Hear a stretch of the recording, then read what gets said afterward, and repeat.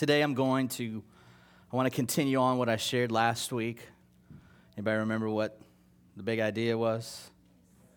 Love rejoices with the truth. Say that again. Love rejoices with the truth.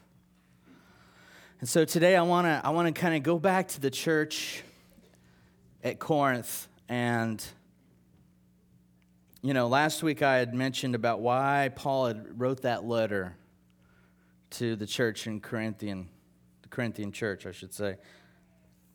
The church had some problems going on, right? Remember that?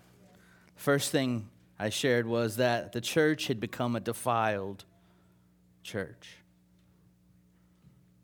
Everybody say they were defiled. They were a defiled church because they had allowed sexual sin and drunkenness to be openly practiced in the congregation. Everybody say that's a problem. Now, the other problem it had was that it was a divided church.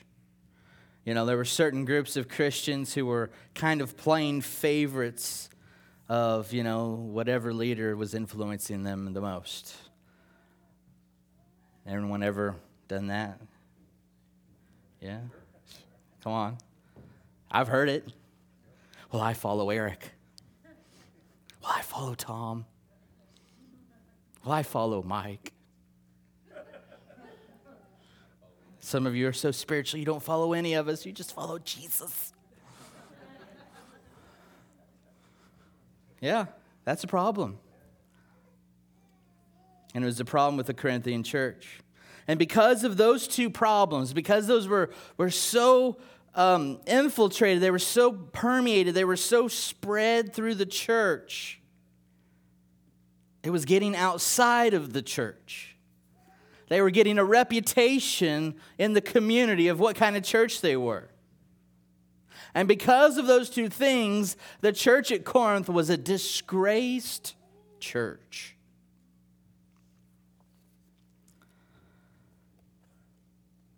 They were a disgrace to the Lord. And right now I can think of really no better way to describe the church in America. We are becoming a defiled church, a divided church that's soon to be a disgraced church if something doesn't change. And Paul is using this letter to the Corinthians to remind them of what is right and what is wrong. What is truth and what is a lie. And I love what he said in 1 Corinthians 13. He reminds us of what mature love looks like. That whole chapter. And specifically, he says in 1 Corinthians 13:6, love does not delight in evil, but rejoices with the truth. You see, the church at Corinth was taking the message of grace and they were using it as a license to sin. In fact, the Corinthians were so confused, they were so misguided that about the issue of grace that they wouldn't even correct one of their own who were in gross sin. This is how off they were in the thinking about what grace means. They would not even correct one of their own. And Paul tells us about it in chapter 5, verse 1 and 2. He brings this against the church. It is actually reported that there is sexual immorality among you, and of a kind that does not even occur among the pagans. I mean, this is like the people who don't care about God. You're sinning in a sexual way that's worse than the world. A man has his father's wife. And you are proud. Shouldn't you have rather been filled with grief and put out of your fellowship the man who did this? Now this is Paul, the guy who taught us the gospel of grace, who knows it better than you or I or...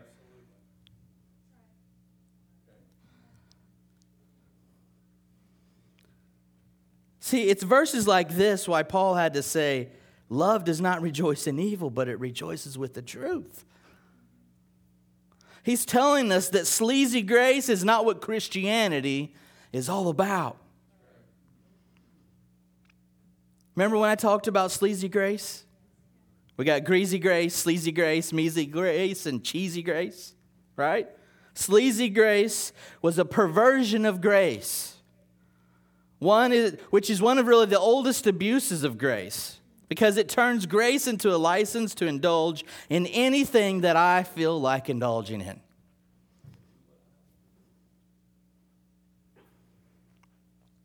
And those who practice sleazy grace distort the idea of God's grace, and they make it meaningless. So when we fail to love by rejoicing in the truth, lawlessness starts to creep in, just as it did in the Corinthian church. Now, that wasn't the only problem why they were defiled church. Let's look at chapter 6, starting in verse 9. Paul's reminding them again. He's like, do you not know that the wicked will not inherit the kingdom of God? Do not be deceived. Neither the sexually immoral, nor idolaters, nor adulterers, nor male prostitutes, nor homosexual offenders, nor thieves, nor the greedy, nor drunkards, nor slanderers or swindlers will inherit the kingdom of God. Now, what Paul is doing is he's giving us a laundry list of the sins that were at Corinth. And how do we know that? Verse 11, he says, and that is what some of you were. But you were washed and you were sanctified, you were justified in the name of the Lord Jesus Christ and by the Spirit of our God.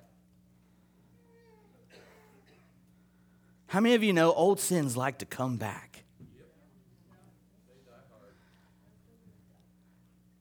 They love to just come back at us and try to take us out. And so Paul has had to remind the Corinthians that as they were falling back into these sins, that they were not to behave like this because Jesus had justified them. He cleansed them. He set them apart from these kinds of behaviors. So today I feel burdened to remind us what God has to say about sex.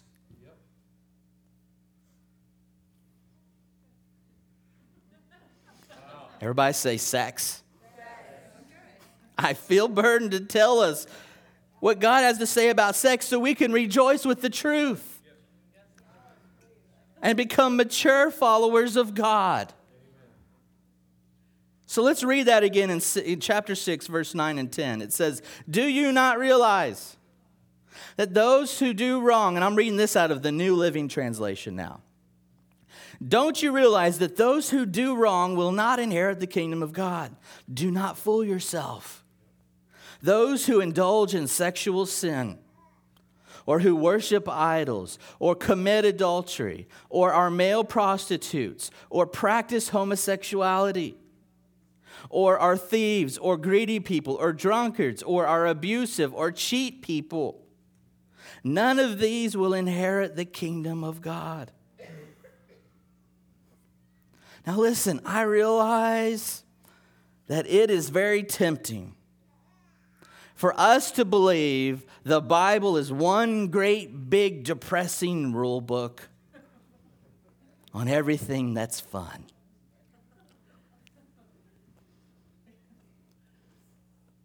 And I believe, and I think it's even more tempting to believe that it's the job of pastors and leaders to make sure life is as boring as possible. Right? But here's the dilemma. Here's the problem. We as humans have an ever-increasing appetite for pleasure. It's never satisfied. Now, traditionally, the only thing that's standing in our way of indulging in every craving has been the Word of God. That's it. Every law in the land of America in the beginning was built on the 10 Commandments. Don't kill. Don't have sex with someone who's not your wife or husband. Don't steal. It's the only thing standing between us and completely indulging in everything that feels good.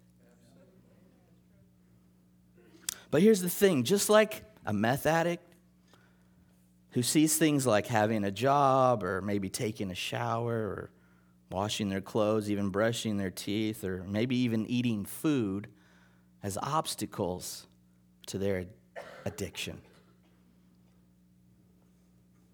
Just like a meth addict would see those things as getting in the way,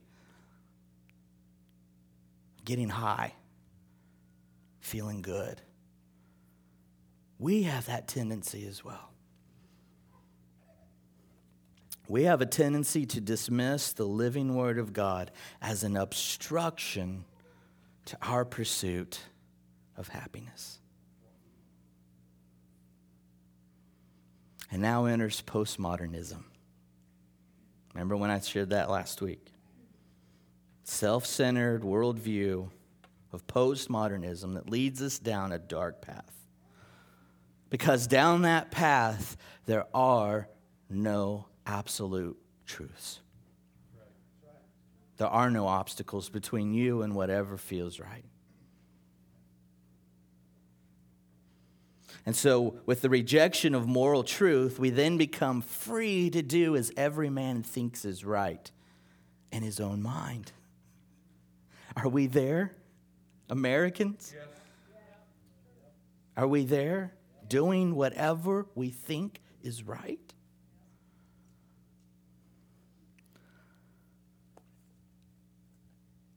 Whatever we think is right in our own mind. And you know, there's one thing that's on the mind of most men and some women. We said it. Say it. Sex. And you know what? I think that's great. Hang on, Eric. I'm going somewhere. As a matter of fact, I believe it's God's will that you think about sex. And here's why. It's not evil that sexual thoughts enter your mind. You and I have been hardwired in our DNA by God to have thoughts and desires not long after we hit puberty. It is in the human DNA. We established last week that God created us. He put it in us. And to say that we should not think about sex is to deny the very plan of how God created humans to be. You see, it's not that you have thoughts about sex that makes you bad or an evil person. It's the kind of thoughts that you have that's either killing you emotionally and spiritually, or it's nourishing your soul with life.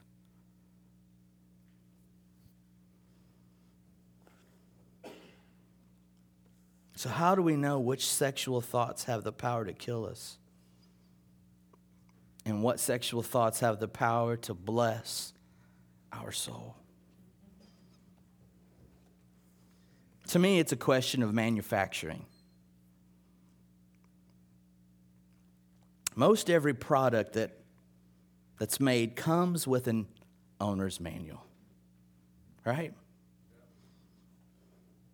Inside that manual is the wisdom, knowledge, and purpose of the designers of that specific product.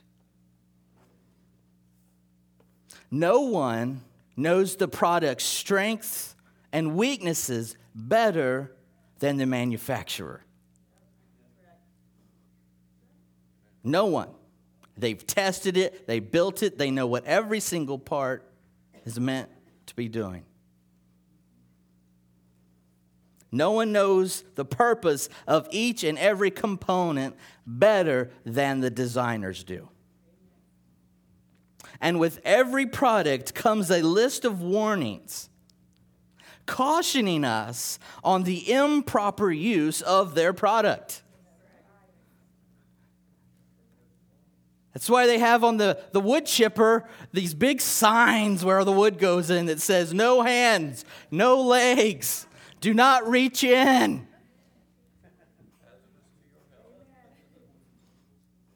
I mean, in other words, you're free to blow dry your hair while you're in the bathtub. But you might be shocked by the outcome. Come on. It took me 10 minutes to come up with that one.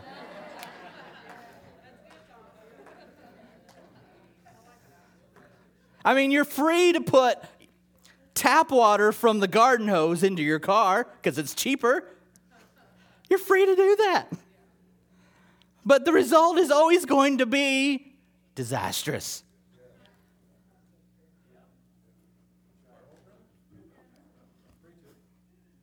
You're free to do it.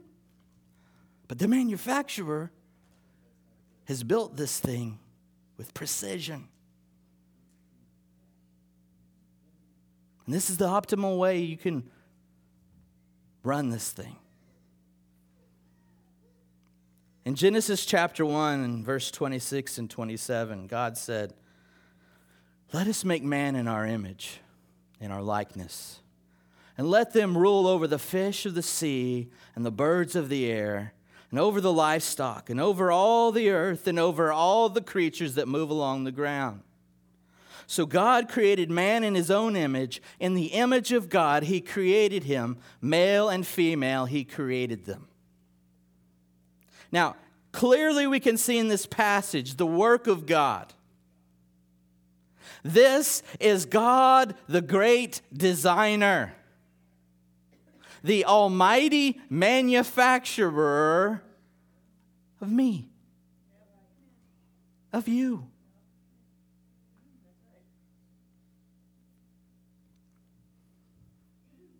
His creation is his product.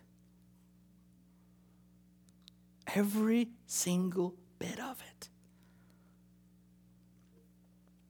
I love in Ephesians chapter 2, verse 10, this is what Paul says.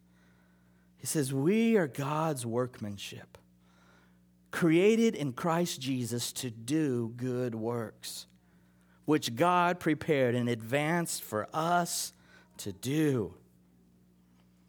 Everybody say good works. Good works. You have been prepared for good works.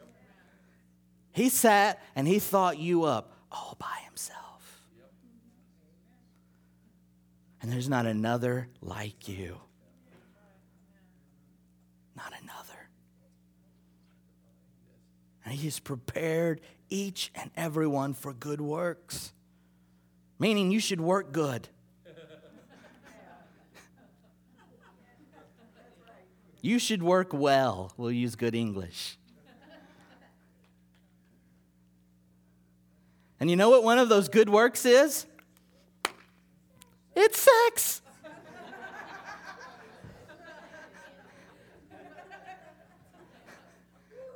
One of those good works God created you for sex. How do I know that? Let's look at the Bible.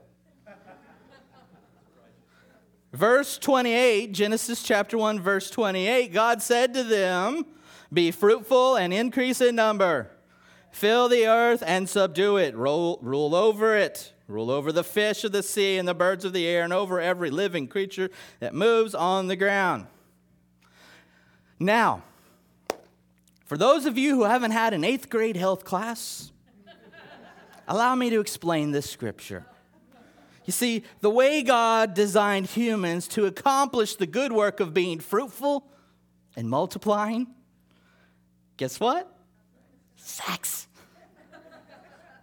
That was his idea. It was his idea. God thought that one up all by himself. And you know what? Satan had nothing to do with it at all. I mean, it's not, the devil didn't like show up in the garden one day and say, hey, did you guys know you're both naked? And you're together in this garden? It's paradise, isn't it? No one's watching. Wink, wink. That ain't how it went down. That's not how it happened. No, see, here's what happened. God put one naked man and one naked woman in a garden. And they were both covered with the glory of God. And they felt no shame. And he commanded them. Say, commanded. He commanded them, have sex, make babies, take over the earth. It's yours.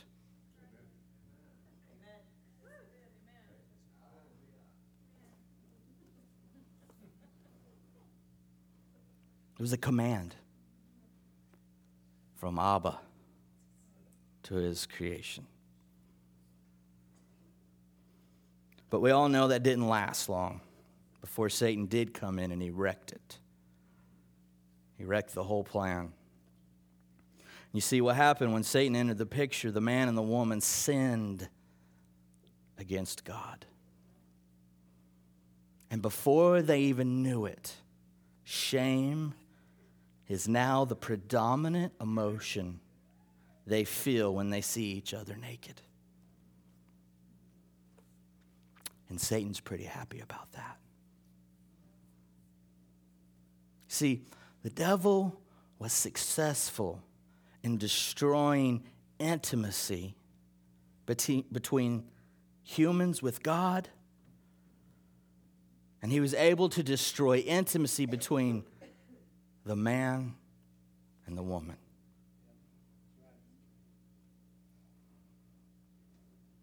And that was just the beginning of Satan's master plan.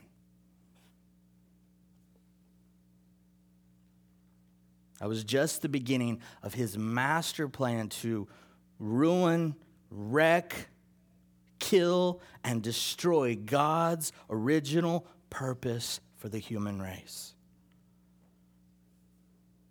Now, as I said before, sex was not Satan's idea. It was God's plan for one man and one woman. Just say that. It was God's plan for one man and one woman. That's the design. The great manufacturer.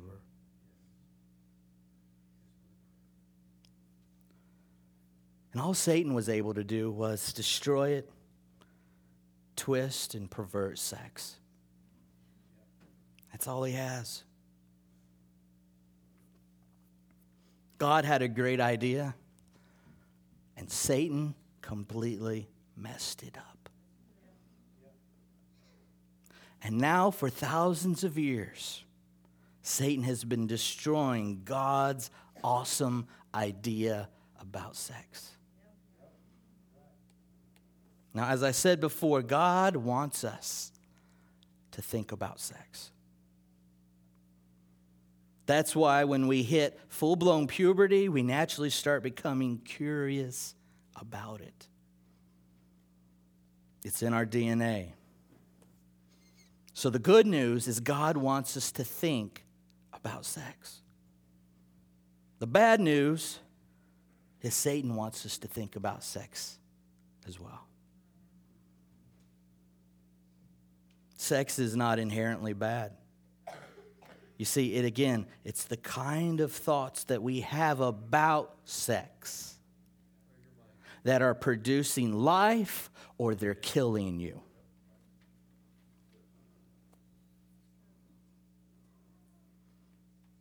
So what do you think about sex?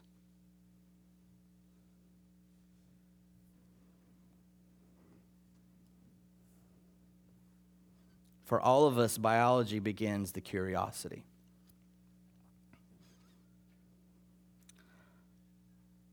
But most of the thoughts that we have about sex are not originally ours. In fact, almost 100% of what we think about sex has been revealed or told to us by some outside source.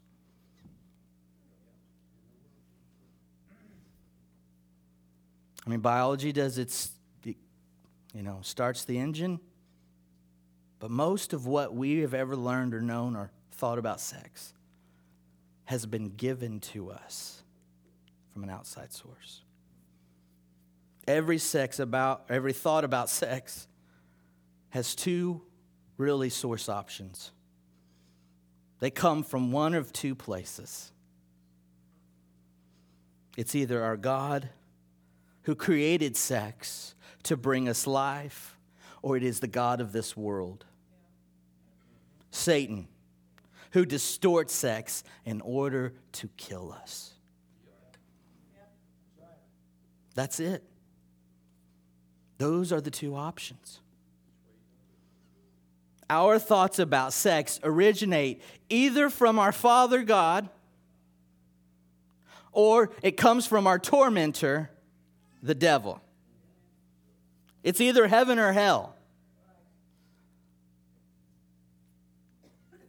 Every idea about sex comes from one of those two sources. So, for our benefit, God put all the big important ideas about sex in the Human Owner's Manual. Do you know there was one? Everybody says, I wish my baby came with an owner's manual. It did. You've probably got 5 of them laying around your house. It's called the Bible. Human Owner's Manual. That was for our benefit. God put in His book all the big ideas about sex. He's like, I created it. I created you. I know a thing or two about it. I know how it's going to produce life for you. I know how it's going to be lied to you and eventually will kill you. I put that all on the owner's manual. It's all there. Just read it. And most of us like to throw the owner's manual and just get started. For some of you, that's a really bad idea.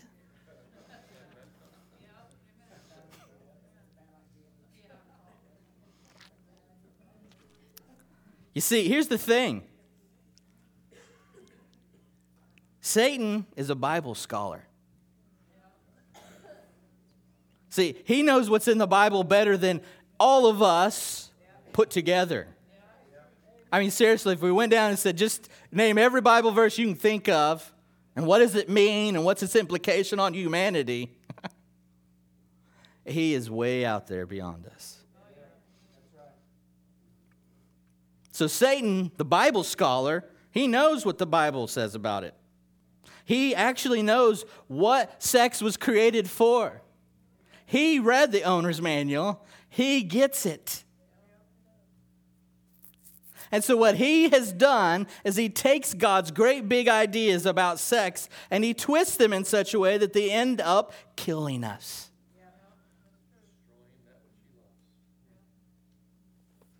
And so the way Satan gets his instructions for sex to us is through how? Movies, television, internet, porn, and even word of mouth through people who have already defiled themselves by watching or practicing sex according to Satan's destructive plan. How do you think teenagers learn about it? You would hope that mom and dad are imparting to them something holy and set apart, but it's not.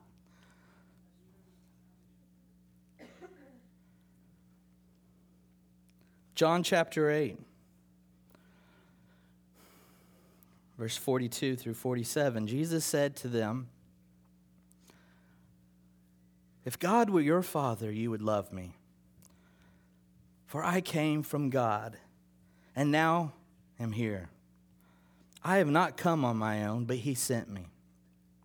This is why my language is not clear to you, because you are unable to hear what I say. And here's why. You belong to your father, the devil, and you want to carry out your father's desire. See, he was a murderer from the beginning, not holding to the truth, for there is no truth in him. When he lies, he speaks his native language, for he is a liar and the father of lies. Yet because I tell the truth, you do not believe me. Can any of you prove me guilty of sin?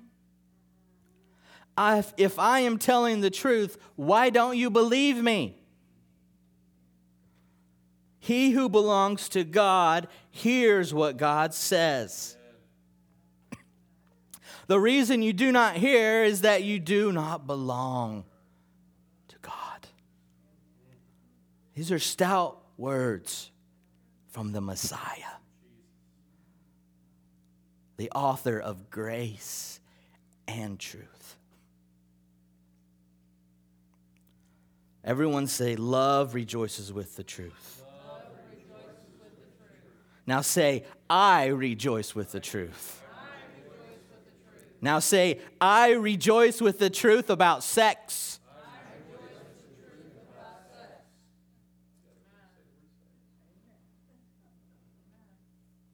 You see, we're either believing and thinking the truth about sexual behavior, or we're believing and thinking destructive lies about sexual behavior. What worldview do you live with? Is it a secular, postmodern worldview? Or is it a biblical worldview about sex? Well, let's go see what the Corinthians were thinking about sex. Let's go back to chapter 5, verse 1 in 1 Corinthians. It says, it's actually reported that there is sexual immorality among you, and of a kind that does not even occur among the pagans. A man has his father's wife, and you are proud. Shouldn't you have rather been filled with grief and had put out of your fellowship the man who did this? Now, just to be clear, Paul is saying that there's a guy in your church, and he's having sex with his stepmom. And the church is proud.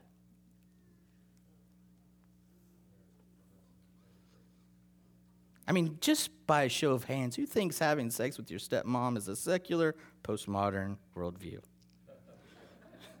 I mean, if it feels right, do it, right? Here it is. Here it is. Anybody think it's a biblical worldview? Sex with stepmom's okay? Anyone? It's okay. We will deliver you to the hands of God today. Just kidding. So who do you think inspired this guy to have thoughts about having sex with his dad's wife? Was it heaven or hell? Hell.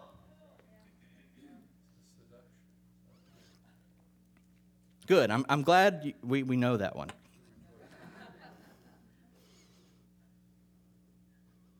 So by reading what Paul's saying to the Corinthian church, did they have a biblical worldview, or are they struggling with a postmodern secular one? Postmodern secular worldview, that's the answer. I know those are a lot of words. I'll help you. The church was proud. They were proud this guy's having sex with his stepmom. So let's keep reading. So now back to chapter 6, verse 9, Paul, again, he says this. Do you not know that the wicked will not inherit the kingdom of God? Do not be deceived. Neither the sexually immoral, nor idolaters, nor adulterers, male prostitutes, homosexual offenders, thieves, greedy, drunkards, slanderers, swindlers, none of them will inherit the kingdom of God. Now again, Paul gave us a list of here's what the church was thinking. These are the thoughts about sex that they had. Now, just in case you don't know what some of these words mean, I'm going to tell you. Sexual immorality. This is a very broad term that refers to any kind of sexual behavior outside of the covenant of marriage between one man and one woman. That's sexual immorality. Any sexual behavior outside of a covenant marriage with one man and one woman. Idolatry specifically refers to idol worship. But the meaning that it has for us in our day is anything that we worship or esteem higher than God, including materialism, or idolizing celebrities, or patterning and shaping our life after those who do not worship God. Adultery. This one's easy. Having sex with someone who is not your spouse. Mentally, emotionally, or physically. We won't go there yet. Male prostitutes. These were men who were paid to have gay sex performed to them. Homosexual offenders. These were men or women who engaged in any form of gay sex. Now, I ask again,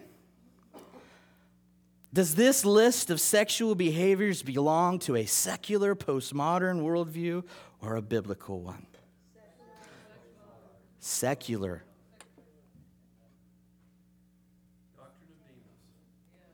It's not hard to figure out. Paul clearly tells us at the end of this list that what this worldview belongs to. It's not from heaven. It's from hell. God wants us to think about sex. Here's the thing, Satan wants us to think about sex too. What do you think about sex? Are you getting your thoughts from the truth of God's word? Or do you get it from movies and TV, the internet, or entertainment? Are those things shaping your thoughts about sex?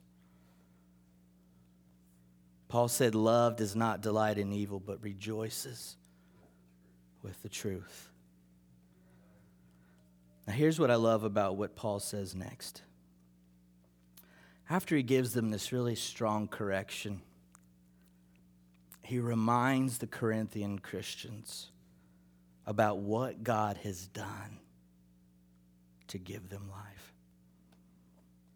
Let's read in verse 11.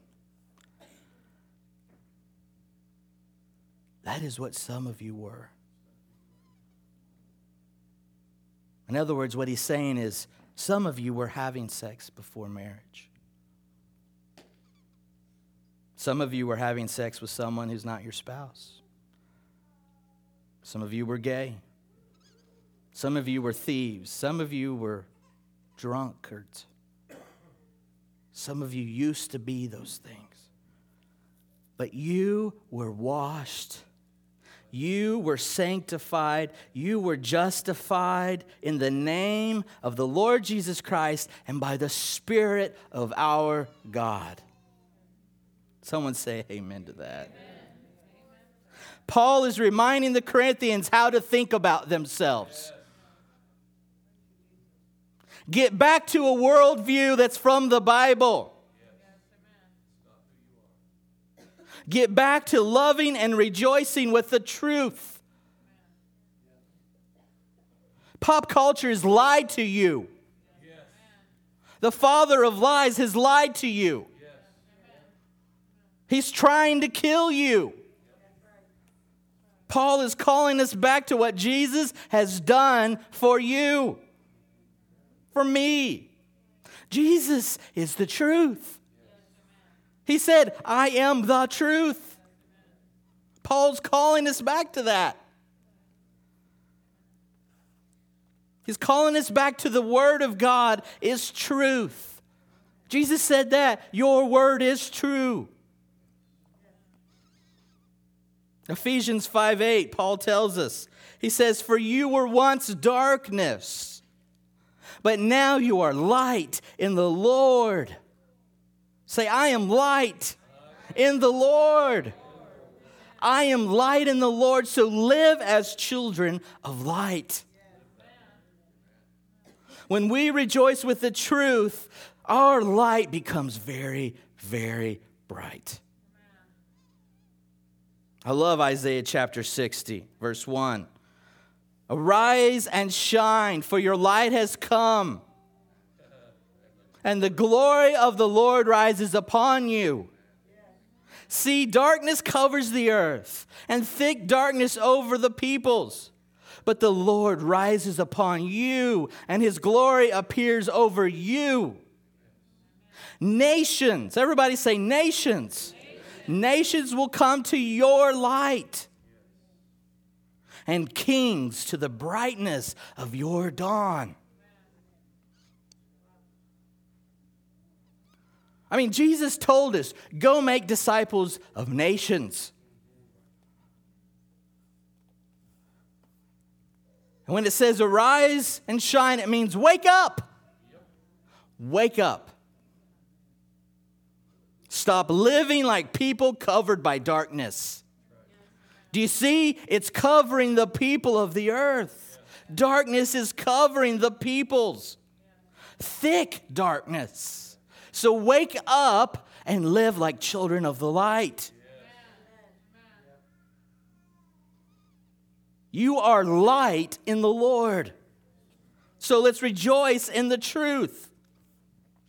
Now, Paul wrote a second letter to the Corinthian church to follow up on a lot of the things he said in his first one.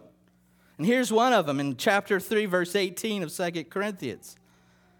He says, we who with unveiled faces all reflect the Lord's glory and are being transformed into his likeness with ever increasing glory, which comes from the Lord who is the Spirit. Say amen. Amen. I hope this isn't boring you. I know it's hot and you're all sleepy. Do you need to stand for a minute? Okay. Because we're losing this war. And it's your fault. And it's my fault. Okay? Just say it's my fault. Youth, say it's my fault. Youth people, say it's my fault. You don't even know what I'm talking about. It's my fault. It's your fault. Our light hasn't been very bright. 2 Corinthians 4 and verse 6, for God who said, let light shine out of darkness, made his light shine in our hearts to give us the light of the knowledge of the glory of God in the face of Christ. Psalm 43 and verse 3 says, send forth your light and your truth. Do you see these are buddies? Light and truth. Send forth your light and truth. Let them guide me. Let them bring me to your holy mountain, to the place where you dwell. Then I will go to the altar of God, to God, my joy and my delight. And I will praise you with the harp. O God, my God. And Jesus said in John chapter 3, verse 21, whoever lives by the truth, everybody say truth, comes into the light, so that it may be seen plainly that what he has been done through God. You cannot have light, and you cannot be a light without truth. I'm going to say that again. You cannot have light, and you cannot be light if you have no truth. Ephesians 5 and verse 8 says, you were once darkness, but now you are light in the Lord. Live as children of light. And verse 9 is great. It says, for the fruit of light consists in all goodness, righteousness, and there it is, truth.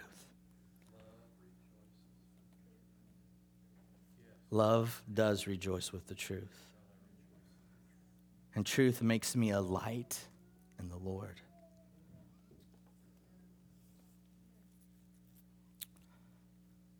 Who's our prayer team today? Connie, Bruce, Susan? Okay. I need you guys to come up. Mike and Ashley, I need you guys to come up. I want you guys over here. Connie, yeah, you guys, there you go. Come to the middle a little bit. You two, Meredith, you come right here. Yeah. Let's see. Chad and Tina, I need you guys. Come on down. You guys stay in the middle.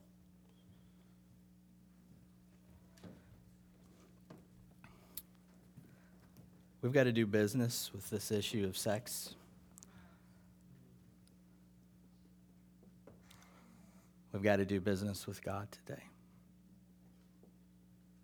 And I know some of us here today are struggling with darkness in our hearts. Go ahead and put some music on, Alger. Just get it light. You know, that darkness takes a lot of different forms. Maybe it's sexual sin. Maybe you abuse alcohol or drugs. Maybe you have a problem with lying. Maybe you talk about people in a negative and hurtful way. Truth is, Jesus can deliver you from your sin. See, the truth is, sin does not have to be your master. If you want to be free from your sin, you have to confess it. You have to confess your sin. You have to repent of your sin. And God will heal your brokenness. Listen, love is waiting here to heal you. That's all that we have to heal us, is the love of Jesus. You were once darkness, but now you are light in the Lord. Live as children of light. Live as children of truth.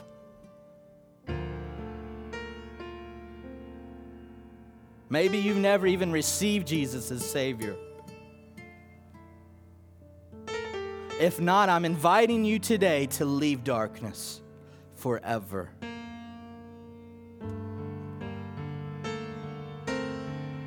Walk away from hell today and come to the truth and the light and the grace and the love of Jesus Christ.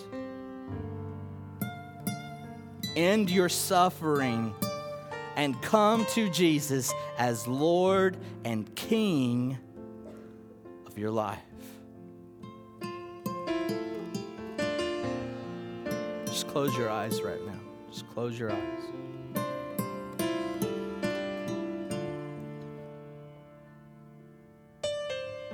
moment, I'm going to release you to come down and get prayer. Now, just because you come down doesn't mean we're all thinking you're the one who's got the problem with porn. Maybe you do.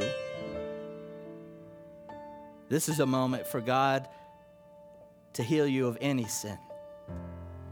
For you to confess that sin to one of these prayer teams. Confess your sin to one of these prayer teams. Repent, and they will pray for you to be healed of your brokenness today. Listen, if you failed, you can be healed. Today is a day that you've got to turn and let the Lord heal you. So, Father, I pray right now in the name of Jesus. I repent, God, of my attitudes and thoughts about sex that come from a secular worldview. I repent, God. I'm sorry, Lord, for the pornography that's touched my lives, God, and the compromises that I make, Father. Forgive me, God.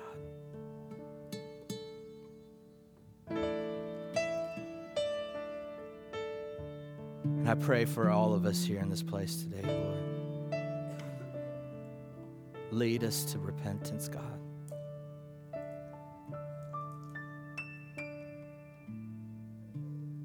We need your thoughts, God, and we need your ways, Lord. Today, God, we want to walk away from darkness and into the light. We forsake sexual sin, drunkenness, thievery, God, slander. Whatever it is, God, that's been hanging on today, Lord, I pray that it would break off in Jesus' name. And if it's salvation, then God, bring them forth to receive you as Lord and King of their life.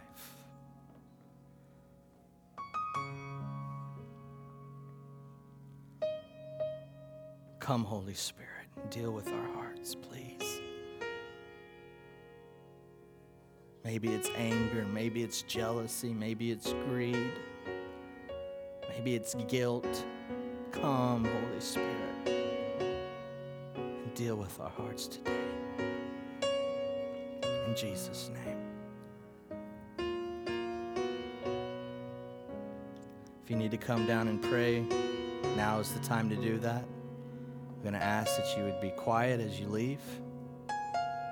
Allow those who need to confess their sin and repent to have a moment with God. God bless you. In Jesus' name, be blessed.